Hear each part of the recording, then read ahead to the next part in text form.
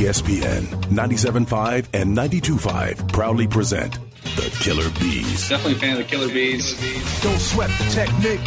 Live from the Veritex Community Bank Studios, here comes the fastest 3 hours in Houston sports radio. Here's Joe Blank and Jeremy Branham. Oh, hell yeah. You about to get all stung up. Ooh, what up, H-Town? Hey, how we doing? He's Blank, I'm Branham. It's Joe George behind the glass, and it is day 2 of the Killer Bees on ESPN 97.5, ESPN 92.5 of 2024. Taco Tuesday, still my invention. How's it going? Happy New Year, Blankers. Happy New Year, boys. How long can you tell somebody Happy New Year? I already think it's excessive. What is the statute of limitations? I watched something from, I was on Twitter earlier, Larry David, Curb Your Enthusiasm, where he's like, it's a bit late. What is too long? How long until you have to tell somebody Happy New Year? I think if it happens over the course of a weekend, you have until the weekend is wrapped up and you start a new week. Mm-hmm. It's a little quirky this year being on a Monday, but I normally give it like 2 days after, like to the 3rd, and then we're done. I think you can give it through the week. Yeah. Through whatever day it falls on. Like, you're right, like now there's going to be more days because it's on a Monday, but I feel like you can say it all the way through the end of this week. I also believe that if it happened to be on a Thursday, you get that Thursday, you get that Friday, you get that Saturday, you get that Sunday, that's it. Right. No more. And you can also only do it whenever you see a person for the first time of the new year. You can't see somebody for a second time, but, Happy New Year. No. You get one chance to wish somebody a Happy New Year, and that's the first time you see them in the new year. That's your initial interactions. And it's also awkward, like at the gym when a buddy of mine decided that everybody that he's seen and known for a long time, but he wanted to go out of his way to make sure he wished every single person a happy 2024 today. And I was like, isn't that a bit much? Yeah, it's a bit much. I do appreciate the politeness, but he better stop by the end of the week, and he can only do it once. Joe, any objection here? No, end of the week is totally fine with me. All right. So we probably have some new listeners today than we did yesterday. Yesterday, a holiday show. So to the Hive, Happy New Year. Yes. It's our one time. That's it. It's our one time. We're not telling you any more Happy New Years. We've exhausted our one time. Houston Texans won a football game this Sunday, Blankers. We couldn't talk about it yesterday. You and I didn't talk about it yesterday. They've locked in a winning record, which is unbelievable from where the Texans came from. 4 wins, 3 wins, 4 wins in the last 3 years. They've won 11 games in the last 3 years. They've won at least 9 this year. They've locked in a winning record. Where does credit have to go to for this winning record? If we're looking at this like a pie chart, pardon my nerdness for a second, but if we're looking at this from a pie chart, how much goes to D'Amico and the coaching staff? How much goes to the players? How much goes to ownership? How much goes to the general manager, Nick Caserio? Where do we give credit for the Houston Texans winning season that they've already locked up? I'm going to start with at least the majority of it, no matter what you think of everything else and all the debauchery and debacles that we've been through as Texans fans watching this team over the last 3 years. The games are decided by the players on the field. So you have to give the players, if not a majority of that credit, you have to give them a substantial amount of that credit. I'd say at least 50% have to go to the players that are on the field. And then from there, for me, I think that a lot of it would be divvied up pretty closely between D'Amico and Caserio. And Caserio was here for the last 3 years. So evidently, if he had a plan that we weren't aware of, maybe it was following his plan by taking the 2 bridge coaches that should have been one and done the Fighting Rex Burkheads that has turned into what he's done this year. But D'Amico gets a lot of credit because of the fact that he brought organization, he brought structure, he brought belief, he brought trust. He brought all the values that you really didn't see in this coaching staff over the last 2 years. So I would say that in trying to just off the top of my head do the raw numbers, but I would go, I think 50% to the players, 30% to D'Amico, and then I'd go 20% to Caserio. Ownership does its best by getting out of the way and letting everybody that's the smartest football people in the room do the football. You do obviously see a difference in ownership with Hannah's involvement and the way they've kind of tried to resurrect their image. But I don't think that had anything to do, per se, with the turnaround. It had a lot to maybe get the fans more hyped up about uniforms and things like that. But I would just go 50, 30, 20. Yeah, I think that's a fair thing to say. One of these texters says, can we go pyramid? You can do it however you choose, but pyramid doesn't make a whole lot of sense. I think ownership always comes into play at least 10%, like no matter what, because ownership is responsible. Really, I mean, they're the head of the snake. You got to sign off. You got to hire people. A lot of people wanted them to fire Caserio, did not. A lot of people wanted them to hire D'Amico. They did. They also hired Lovey and Cully the first couple of years, employed Easterby. So ownership has a heavy influence in any organization, and it's impossible to escape bad ownership. Look what's going on with Dave Tepper in Carolina. Look at other bad owners around whatever league you want to look at. They can have success every now and then, but you're not going to have a winning program. You're not going to have a winning organization. So ownership, I think, is always a minimum 10%. I'll give them 10% here. I think Caserio needs a healthy amount of compliments here. I think you have to give Caserio a lot of flowers here. You look at this roster and who is helping with this roster. There's been a lot of players that Caserio has literally picked up off the streets this year that are helping you win. Would he have drafted Stroud without D'Amico? We never know, but he's the general manager that did it. He's the general manager that traded up and got Will Anderson, who's been an uber productive player for the Houston Texans this year. I believe, a lot of people would give D'Amico way more credit than Nick Caserio because he's come in here, he's changed the culture, he's won 9 games when they've won 11 games the previous 3. But coaches can't win without a good roster. If you still believe that Bill Belichick's a good coach, I do.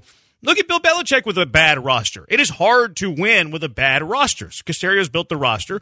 So I think Caserio needs a healthy amount of credit. D'Amico needs a healthy amount of credit. I would give the players the most credit. I would give D'Amico slightly more credit than Caserio. Caserio then would have more than the ownership. I found this interesting from D'Amico Ryans the other day.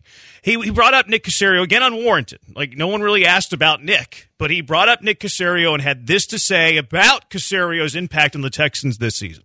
And we've had to move a lot of things around due to injuries and things with our roster. So just thankful to Nick and his staff for, bringing in the right guys. And it starts there and it all starts with the right guys and then the players that these guys are stepping in and being able to catch up quickly. Or we throw a lot at our guys and they're able to catch up quickly and fit right in with what we asked them to do.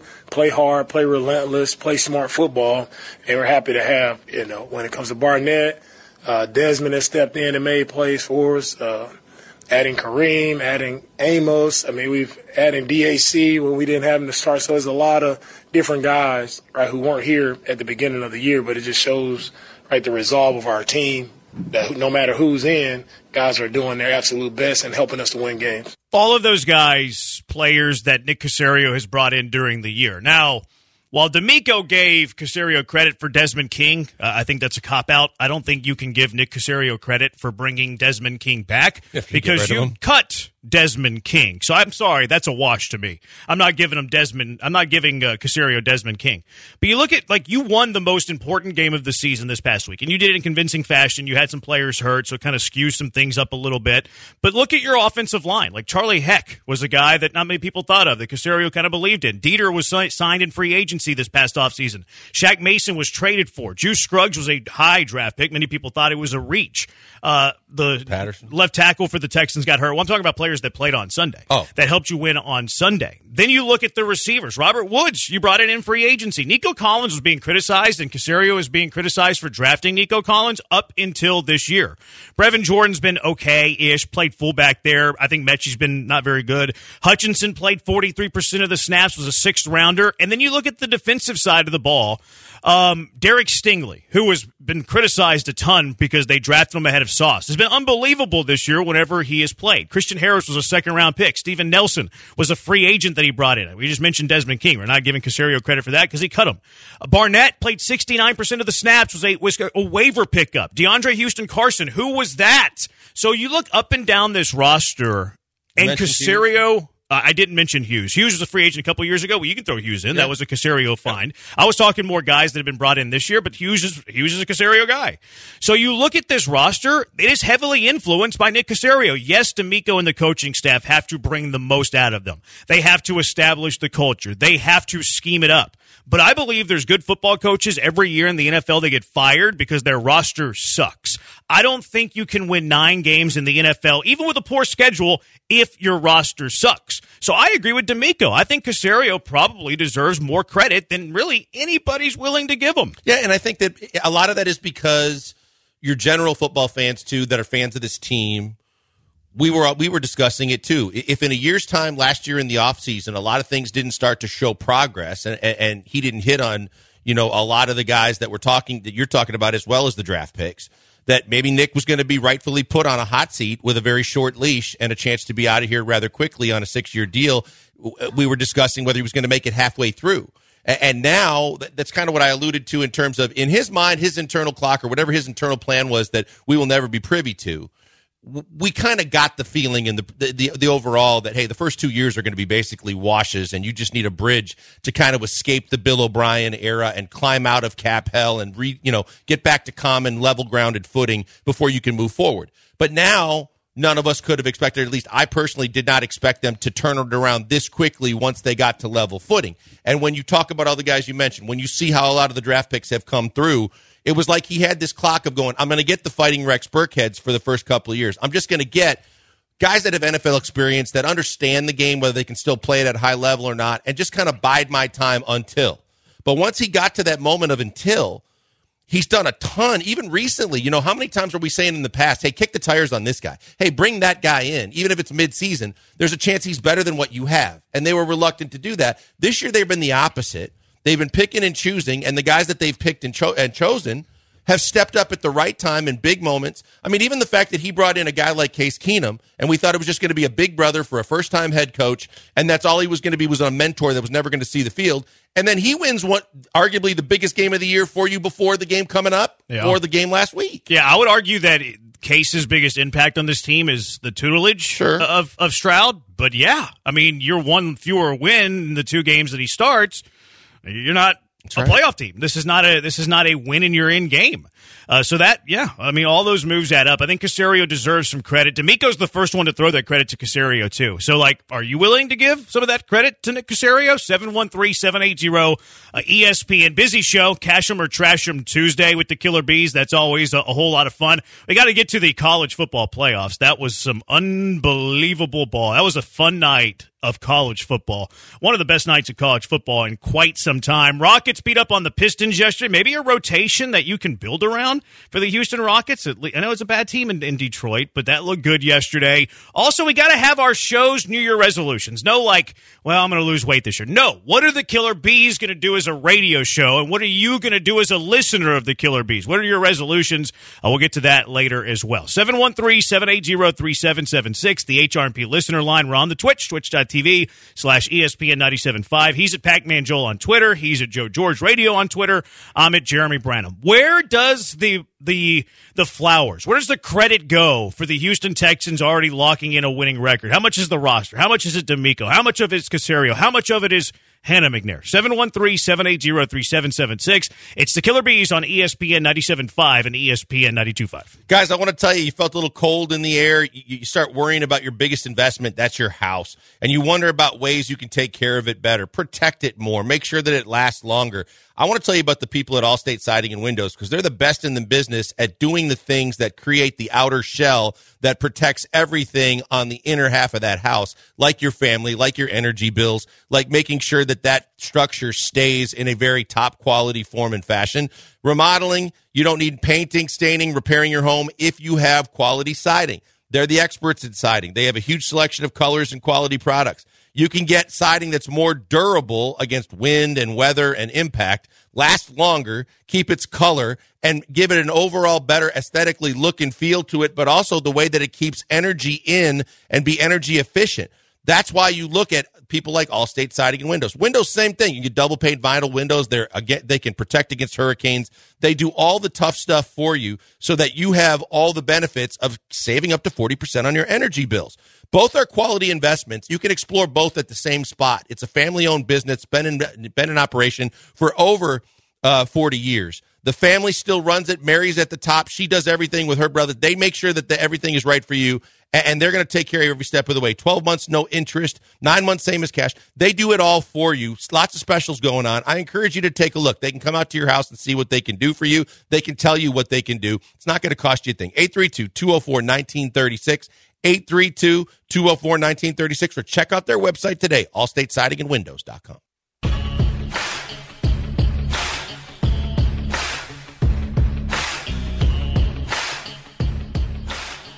It's time to sit back, relax, and enjoy this next bit of brilliance with Joel and Jeremy, live from the Veritex Community Bank Studios. It's the Killer Bees. 1483 says, I'm not going to drink no more, but not any less either. I don't know if that means that he's going to continue drinking or he's not. But we mean from a listener point of view. I don't care if you're going to lose weight. I don't care if you're going to stop smoking. What are you going to do as a listener to help our hive, to help the killer bees? 713-780-ESPN. We'll spend way more time on that a little bit later. Blankers mentioned another name that you have to give some credit to Caserio for, Devin Singletary. Where would this running attack be if it weren't for Devin Singletary? That was one of my best takes this year, was that Devin Singletary was going to outproduce Dameon Pierce. People thought I was nuts. Now, a lot of it's because Pierce never really adapted to the scheme, but where would you be? Where would this running game be if you didn't have a Devin Singletary? Yeah, and whether you blame it on system or not, and we've talked about it, I think that from a couple of weeks ago when we were discussing is he back and what are they going to do, to now he becomes more and more important, that I think it becomes increasingly a better chance with each passing game and each performance that some way, shape, or form he's going to be back on this roster next year. He's going to be a part of what they do because he understands the scheme. He understands the system. He excels in the system. He does so many different things well that they need. I just think he's going to be back, and he's become such a big part of this offense. When you came into this season, we were talking about the two best players on this roster being Pierce and Petrie. And you look at it and go, was that because the rest of the roster was that bad? Or was that because these two guys just didn't fit their schemes now and they had, in the case of Petrie, had a really bad season? Yep. You don't know, but you wouldn't say that either one of those guys right now are in the top 5 on either side of the football. I'm not ready to lock in Singletary as a member of the Texans next year. I will give him his flowers for the value that he has meant and Caserio for the find. But I'm wondering if Caserio is like, well, if I can find a Devin Singletary, maybe I can out-recruit a Devin Singletary. Maybe I can find, Saquon Barkley. Maybe that's out of the price range. I'm just throwing out an arbitrary name, not name specifically. But they're going to have cap space. He is the guy who found a Singletary. I wonder if he's the guy that tries to upgrade. But even, and depending on what happens with Pierce, too, that's a big factor as well. But even if you need a third back or a second back, depending on what you do, price obviously matters. I'm always talking about, you don't overpay if you got a guy that can play. But at the same time now, enough people in this league have seen what he's done in this system. And I'm sure there's going to be a general manager or two that might be willing to overpay or more than you're willing to pay for a guy that's succeeded so well in this system on this team. Yeah, that's the thing. He might outproduce what you think he's actually worth because maybe he's a scheme fit. Maybe you can upgrade over that. 713-780-ESPN, HRMP listener line. 8815, I say anyone who calls in ripping Caserio doesn't know what they're talking about. Caserio proved his worth when he came in and flipped 40 men off the roster and placed them to clean out BOB's BS. To me, Caserio's made some trivial moves. There's no doubt about that. Kenyon Green, still a trivial move. I think that Stingley is a fine pick, but I can certainly listen to Sauce would have been a better pick. Overall, I think Caserio's done a good job. He's definitely not perfect. No, he's nowhere near perfect. But overall, I would say he's done a good job. The thing that I think Caserio could have done early that would have his approval rating from the city be a little bit better is if he was very honest at the very beginning, saying, look, we're rebuilding the first couple of years. Mm-hmm. Because when he's like, we'll trust the process, not the result, we're not a rebuilding team, you say those things and then you hire David Culley and Lovie Smith, you're contradicting yourself. If he would have been very transparent and honest at the beginning, look, we have stuff to turn over, we're going to rebuild, we're going to get this back on track, it might take a little bit of time. People might not like to have heard that right away, but it would have made more sense of the moves that you made after having that initial press conference. Yeah, I think we could spend multiple segments, I think, at a certain point if we were going to break down what he could have done to increase his approval rating. Because you can go the Kenyon Green move alone, right? And obviously everybody's going to always scrutinize the comparison with two guys that play the same position like Sauce and Stingley. But when you look at the fact that how he handled Kenyon Green after that in this offseason, and how I was just adamant about the fact that if you knew in May it wasn't an if, it was a when, then what are you doing? And the coaching carousel thing, that was just such a debacle over a 2-year span that if he had gotten the one guy that became the bridge guy and that you didn't have to see and feel and hear all of the backlash about how poorly the whole thing was handled, I think his approval rating would have gone up substantially.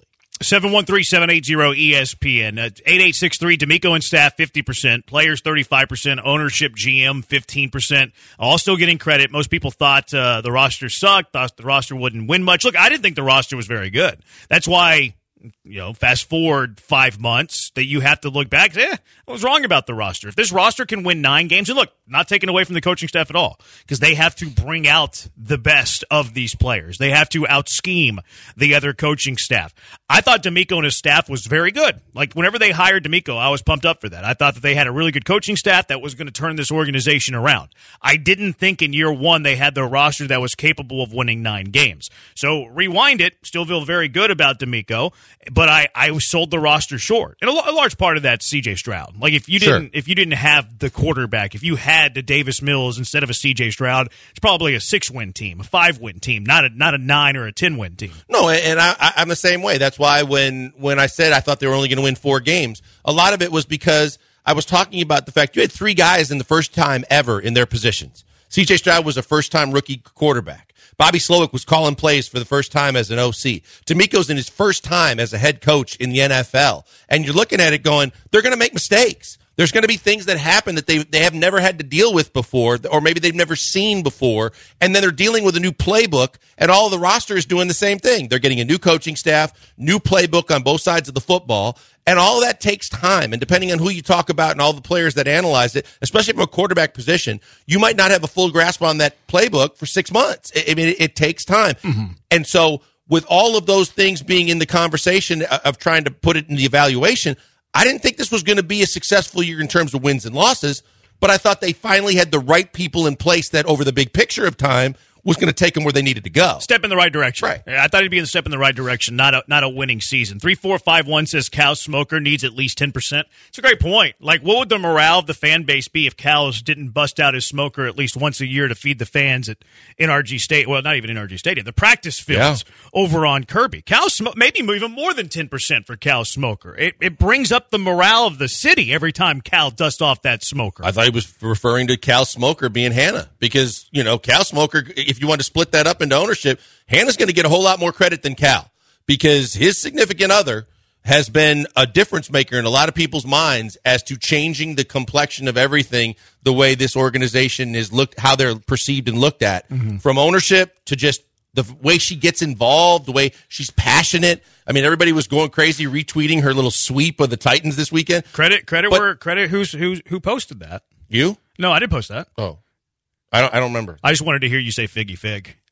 I saw it from a couple different places that they kept. No, I think Sarge had it too. Well, I think. Did he? I thought Sarge had it too. I saw it from Figgy. Figgy was the one that I saw. Like, I saw his initial post. I don't know what was retweeted.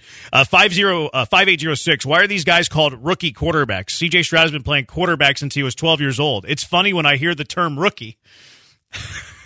Do we have to answer that? Yeah. Because it's his first year in the NFL, and that's what they call first-year players in the NFL. They call them rookies, no matter how long they've been playing football. What are we doing? I had a guy that's a loyalist. We got people texting us yesterday. Is Will Anderson a Hall of Famer? Oh, yeah, we had that. Why do we call them rookies? 2024 is off to a banger of a start. The first one I can respect a little bit. Like, the first one's like make your proclamation now. Like, make it known now. Like, that's fine to me. Like, it's still, there's tons to do, obviously, and it's hard to make that call in year one. But why are they called rookies is an all-timer. Like, that's a banger there. What a question. That's a banger. Is that a bad take? I think, yes. Is it a take? I might be able to nitpick basically take. Telling you. I might be able to nitpick take, but I have no problem putting it on there. I think it should be there. No problem putting it on there. See, I had the one guy that's a soccer coach here in town that was coming at me during the Packer game, basically saying that if this was Jordan Ludd's rookie season, which it should be considered because this is his first time starting, that it would be like one for the record books. Like, it'd be one of the greatest of all time. It kept going, and I kept going. And he wanted me to change my opinion on Jordan Ludd, which I still haven't done.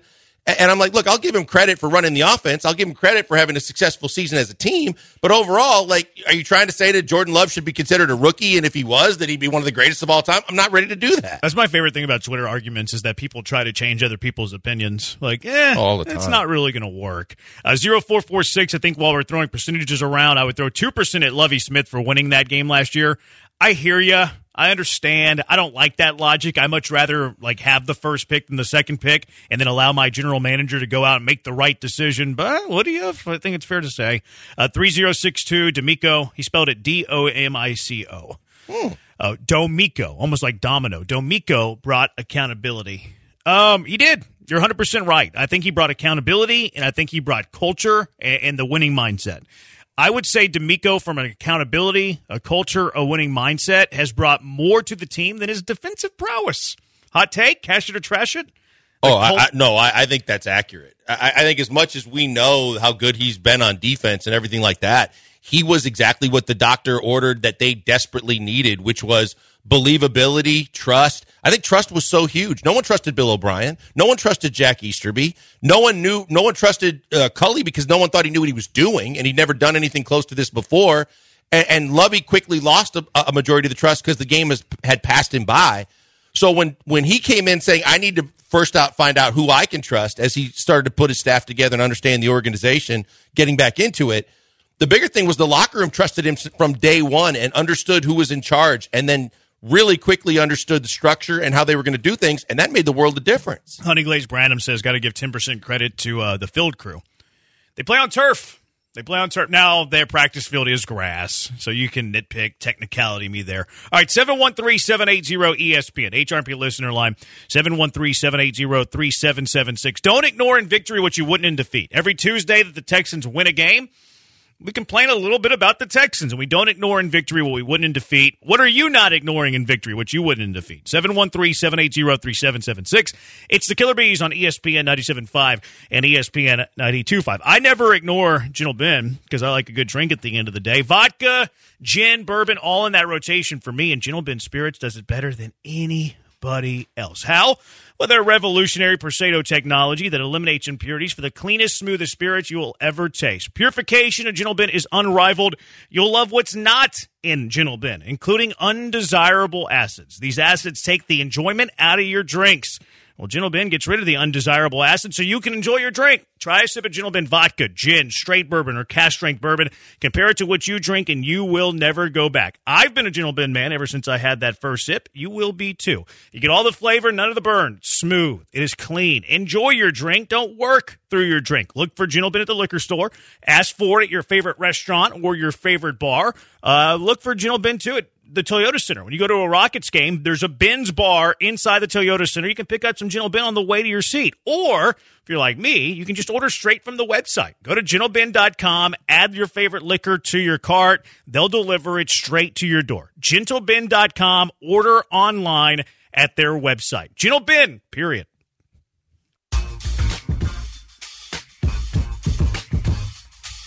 Welcome back to the Killer Bees Nuts, live from the Veritex Community Bank Studios on ESPN 97.5 and 92.5. Here's Joel Blank and that Jeremy Branham guy. You think Spencer's New Year resolution will be to stop being so crude? You think he's added that to his resolution list? Shouldn't we start by being a little bit more of a crude talent evaluator instead of calling Davis Mills' skill sets elite? It's fair. Thought I'd throw that out there. It's fair. Spencer's had some bad takes over the history of his time. More bad takes than touchdowns. There's no doubt about that. What are you not ignoring in victory, what you wouldn't in defeat? He's blank on Branham. 713-780-3776. We're all happy the Texans won. You're never going to play a perfect game. You always aspire to be perfect, but you're never going to be perfect. What are areas that stood out to you in victory that you can't ignore and you wouldn't in defeat? Especially with a big game coming up on Sunday or Saturday. I keep saying Sunday. Big game coming up Saturday night. It's basically a playoff game Saturday night, which is great. What are you not ignoring in defeat, what you wouldn't, or what are you not ignoring in victory, what you wouldn't in defeat? Well, I'll give you part of the credit for this because of the fact that you tweeted something like this with some of the Texans players. But I think overall, one of the things that you see as a trend in the NFL, just look at Chubb in Miami. Like, you start talking about when is the game out of hand, whether you're winning it or losing it, and when do you start sitting your most valuable assets? Because it's one thing if you're a team that's not going anywhere and the season at the end of the season is all you're looking forward to, and you're evaluating talent or you're doing whatever you're doing. But when you're a team that's on the cusp of the playoffs, or you're a team like Miami who's going to be in the playoffs, and some of the other teams around the league, you got the old Kenny Rogers song, you got to know when to hold them, when to fold them. You got to know when to sit them down.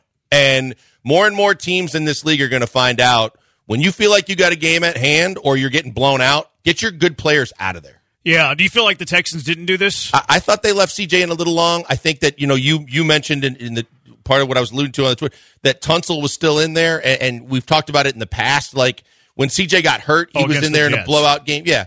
Like, when you start looking at overall, as this coaching staff, we're talking about when they're going to take some lumps, they're going to learn some things, they're going to make some mistakes. One thing they got to learn now that they're getting better is when to start sitting some of their better players, especially guys that are nicked up or, guys that you can't afford to be without. The Jets game that stood out to me, for sure. Stroud, I wouldn't have taken Stroud out yet in the Jets game, the one that he got. I would have given him one more series, the one that he ended up getting concussed on, which stinks. Now, Laramie Tunsil playing in a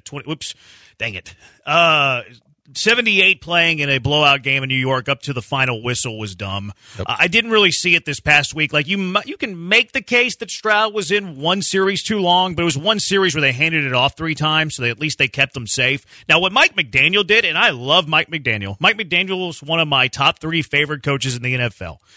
Playing Bradley Chubb all the way until at the 3-minute mark when they're down like 4 scores is flat out ignorant. Yep. It's dumb. And I know that with a 46-man roster, you can't bench every starter. It's not mathematically possible, but you take out your best players. You take out your top 3, 4, 5 best players on each side of the ball, and not doing so is flat out ignorance. I think it's 3, Tua, Chubb, and there was one other key starter that it was Howard. And Howard ended up getting hurt. Now he's questionable Sunday. Yeah, that's right. And they thought he was done for the year at the time that he got hurt. But that's why I was thinking about it from a Texans perspective, going, hey, look, Will Anderson's been fighting an ankle injury. The fact that, you've got most of your receivers are dinged up, and that Schultz has missed some time. But specifically, Noah Brown and Nico have been dinged up as well. Like, these are guys that you know how much different the offense is when you lose guys like this as starters.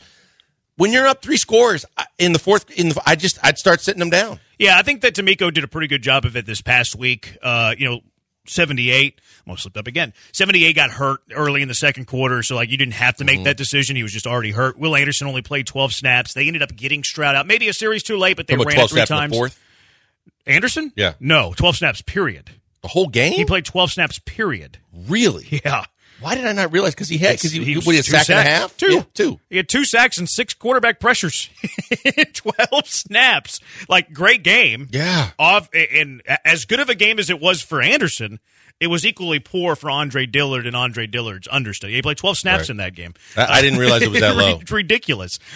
Some textures here. What are you not ignoring in victory, what you wouldn't in defeat? 6974, 5912. Both say the red zone offense. So I kind of defend the red zone offense in that specific game. You're up multiple scores. You're trying to keep C.J. Stroud healthy. You probably don't want to play your best red zone stuff knowing you have a playoff game the following week when you're up 3 possessions. So I think when you look at that game in a vacuum, singularly the Titans game, I was okay that a few of these drives stalled out. Obviously, I would much rather have 6 than 3, but I totally understand keeping CJ safe, don't want to show your best red zone stuff with the Colts game looming, so I get that. Now, I will concede it's been an issue all year long. I will concede that it can't continue in Week 18 if you want to beat the Colts in what amounts to a playoff game. Or if you get into the playoffs, you got to start converting some of these red zone trips to touchdowns.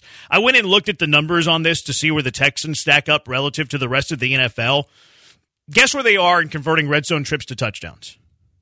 In terms of 1 through 32? Yeah, 1 through 32, 1 being the best in the NFL, 32 being the worst. 16. 18th. You almost nailed it. So that's below average. That's below average. And if you want to be a playoff team, if you want to be one of the better teams in the NFL, if you want to at some point be a contender in the NFL, I think you got to be top 10. I think you got to be top 10. The Texans are 10th in offense total yards in the NFL. They're 13th or 14th in scoring. Their offense is outproducing the points that they score. And quite frankly, I think that needs to flip. And if they want to beat the Colts and if they want to make any sort of hay in the playoffs, you got to convert these trips to the red zone into touchdowns. I think you're right. From a contending standpoint, for sure. You have to be inside of the top 10 to be considered a contender in this league. I think you can be no matter what, you have to be above average. And we've been able to, and Joe started it early in the season in terms of their ineptness in terms of short yardage plays and 4th and 1s. But overall, you just look at it. I will say this, too, about this last weekend. Credit to Bobby Slowick and to CJ in the fact that they didn't do too much. CJ knew when to kind of pull up. He wasn't going to try and get extra yards or take the hits, and he was very conscious of that, it looked like, and I was happy for that. And Slowick wasn't putting him in harm's way. So I like the way all that went.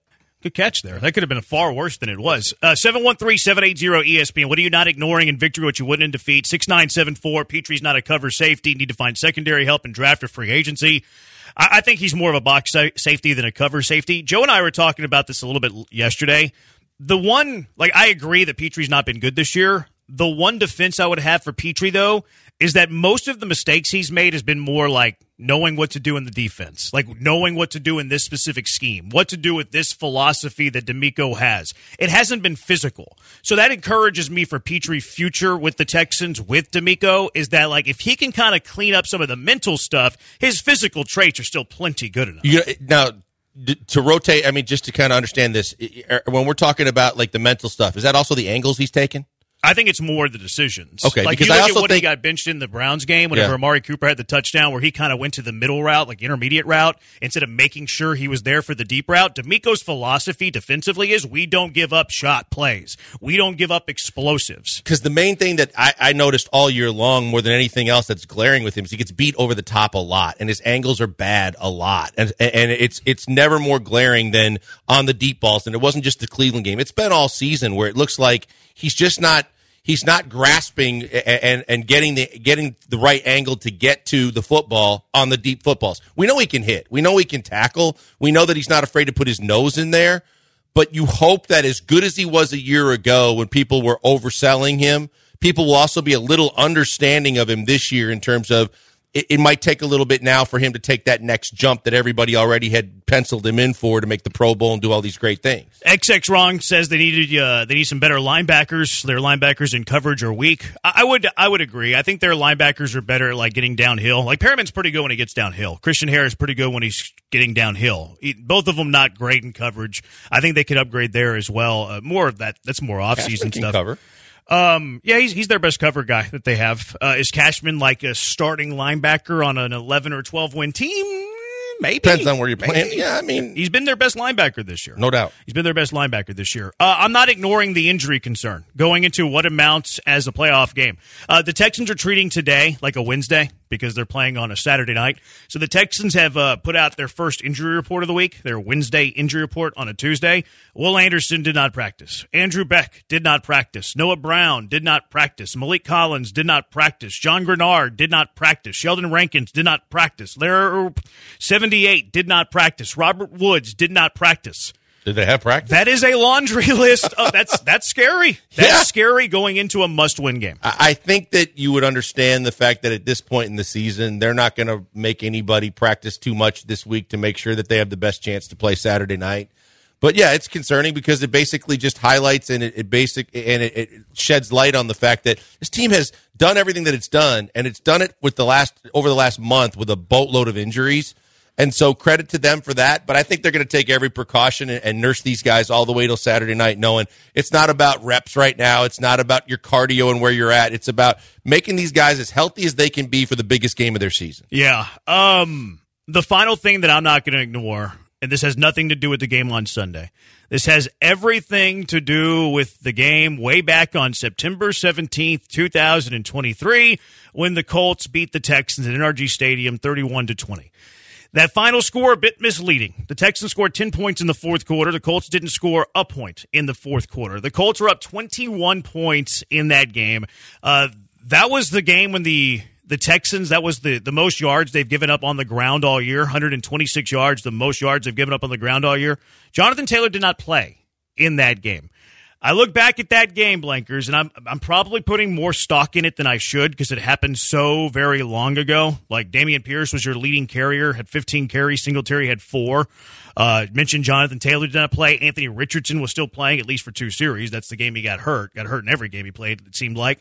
I look back at that game, though, and I remember Shane Steichen out scheming DeMeco Ryans. I remember the Colts out like running all over that Houston Texans defense. Yes, it was a long time ago, but that game, way back when, still strikes fear in my heart. Take it a step further, big picture, Jeremy. It has been a house of horrors for the history of this franchise. Going on the road to Indy has been an absolute bleep show if you're a Texans fan. It has been tough. It has been a difficult place to win. They normally play their worst football. And you're right, they got worked early in the year by Steichen and by the Colts. We talked about the fact that he got out-coached, that they ran all over the place, and that was without their best running back. So Moss had a monster game in that game here at NRG. They're going to. I heard Connor and Beard talking about the fact they got to play like they're over their heads. They got to play. I don't think they have to play over their heads. They just have to play a solid defensive game where they can stop the run and they can make things a little bit more difficult on the quarterback, in this case Minshew, for the Colts, because Steichen's going to throw a bunch of stuff at you, and more so than what you saw in that first matchup. He is a good coach. They're going to come back. They're going to throw some things at you. You got to be ready for. And the main thing is you're going to have to stop the run, because if they can set the tone with the run, they can do whatever the hell they want, and now you're in even bigger trouble. And I just feel like they have to be prepared and understand the fact that this is not only a good football team, it's a very well-coached football team. Yeah, Steichen scares me a little bit, and I kind of we'll talk about more Colts Texans later in the week. 713-780-ESPN, HRP listener line, 713-780-3776. Last night was awesome. College football semifinals were amazing last night. What are some of the takeaways of the college football playoff that we saw yesterday? Michigan beating Bama. How about that, karma? Washington beating Texas. Almost gifted them the game, though. It was kind of stupid, some of the stuff they were doing late. 713-780-3776. Killer Bees on ESPN 97.5 and ESPN 92.5. Williams in motion. Low snap. Melrose stopped. Michigan makes a stand and comes up with a milestone playoff victory to advance to the national championship game. Ewers lobs it up, and it is incomplete. Intended for Mitchell. Elijah Jackson had the coverage. Washington hangs on and wins. What a night of college football that was. That was some fun. I'm glad the NFL gave them the stage and didn't have a Monday Night Football game. Maybe that's a technicality based on them going into Week 18. I don't think it would be, though, because there's games on Saturday. But what a great night of college football it was. Which one do you want to start with here? Your pick. I mean, I think the funny thing was the NFL decided to give the reprieve to the NCAA and let them have their moment, and then they attacked the NBA, and they won. Yeah. I don't know. I don't know if the NFL gave them this or it just happened to be this. I don't know. I have no idea. The NFL usually is the bully, though. The NFL usually. But does good on what them they if want. it's just building the sport, because a majority of the best players that we saw last night are going to play in the NFL, and it builds the sport. But yeah, I just thought it was interesting that whether it was a quirk in the schedule or they planned it this way, worked out great for us. Do you think that Bill O'Brien watched these games back-to-back and said, see, I told you I was right? Do you think he watched Jalen Milroe play the first game and then Michael Penix play the second game and said, see, this is what I was talking about. This is what I meant. I thought about it during the Alabama game for sure. I thought that he was basically yelling to somebody that he was right, because – look, the Alabama offensive line was not good. The beasts are on the defensive side of the football for Michigan's front seven and their front line. They are unbelievable. I thought that just to the common NFL or common college football fan, that everybody was bitching about what a boring game that was. Those were two titans. Boring. Yeah. I had so many guys, friends of mine, and guys in the gym and guys that I saw in the grocery store today that were just like, God, that game sucked. I go, how did that game suck? It went to overtime, and it was two highly talented teams trying to find something that they could get to work against the other squad.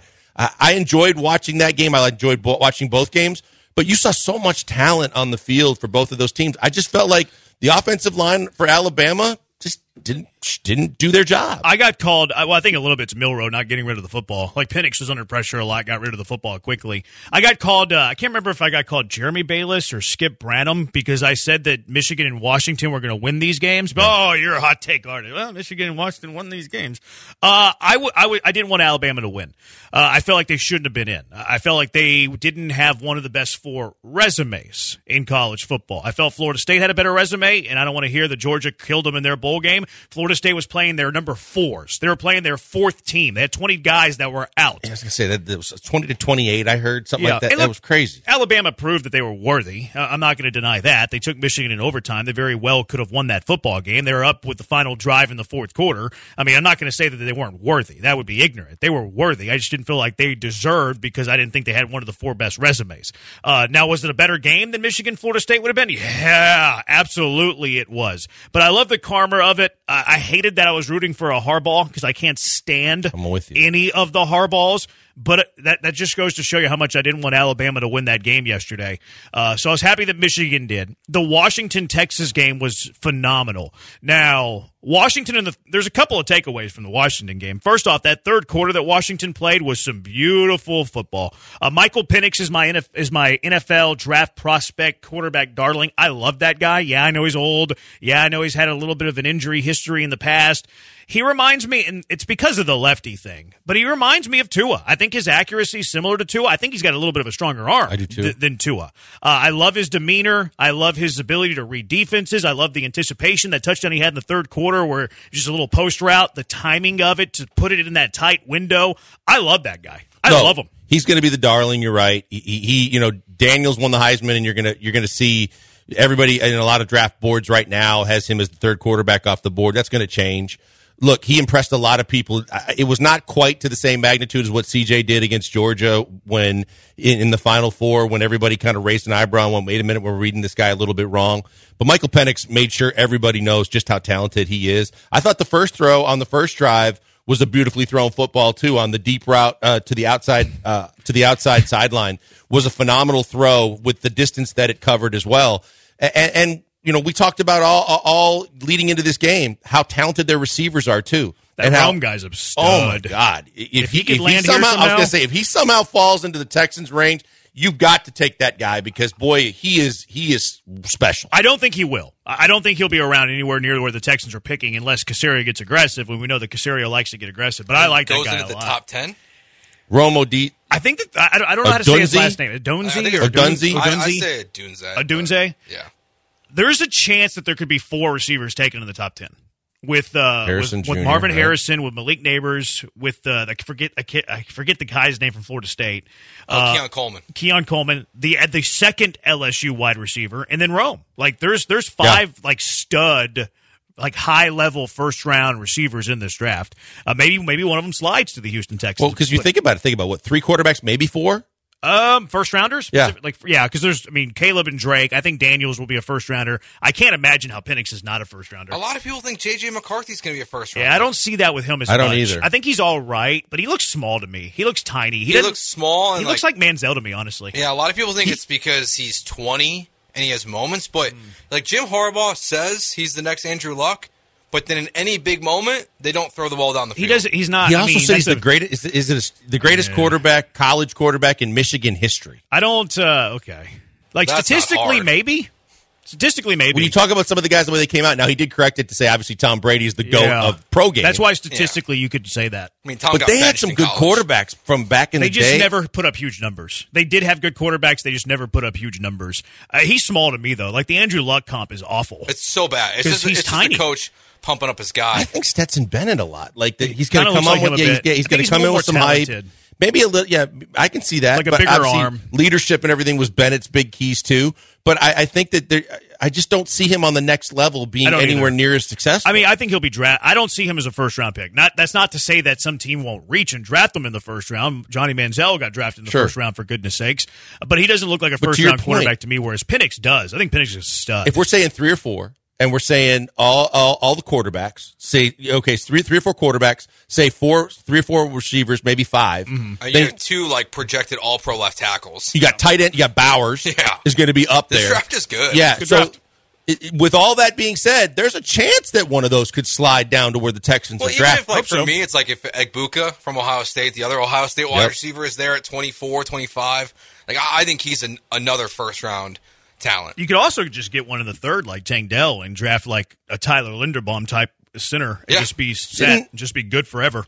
Brian Hartline is the Ohio State receivers coach. Yeah. Mm-hmm. And he's the one that said that Ohio State receiver is the best receiver he's ever had at Ohio State.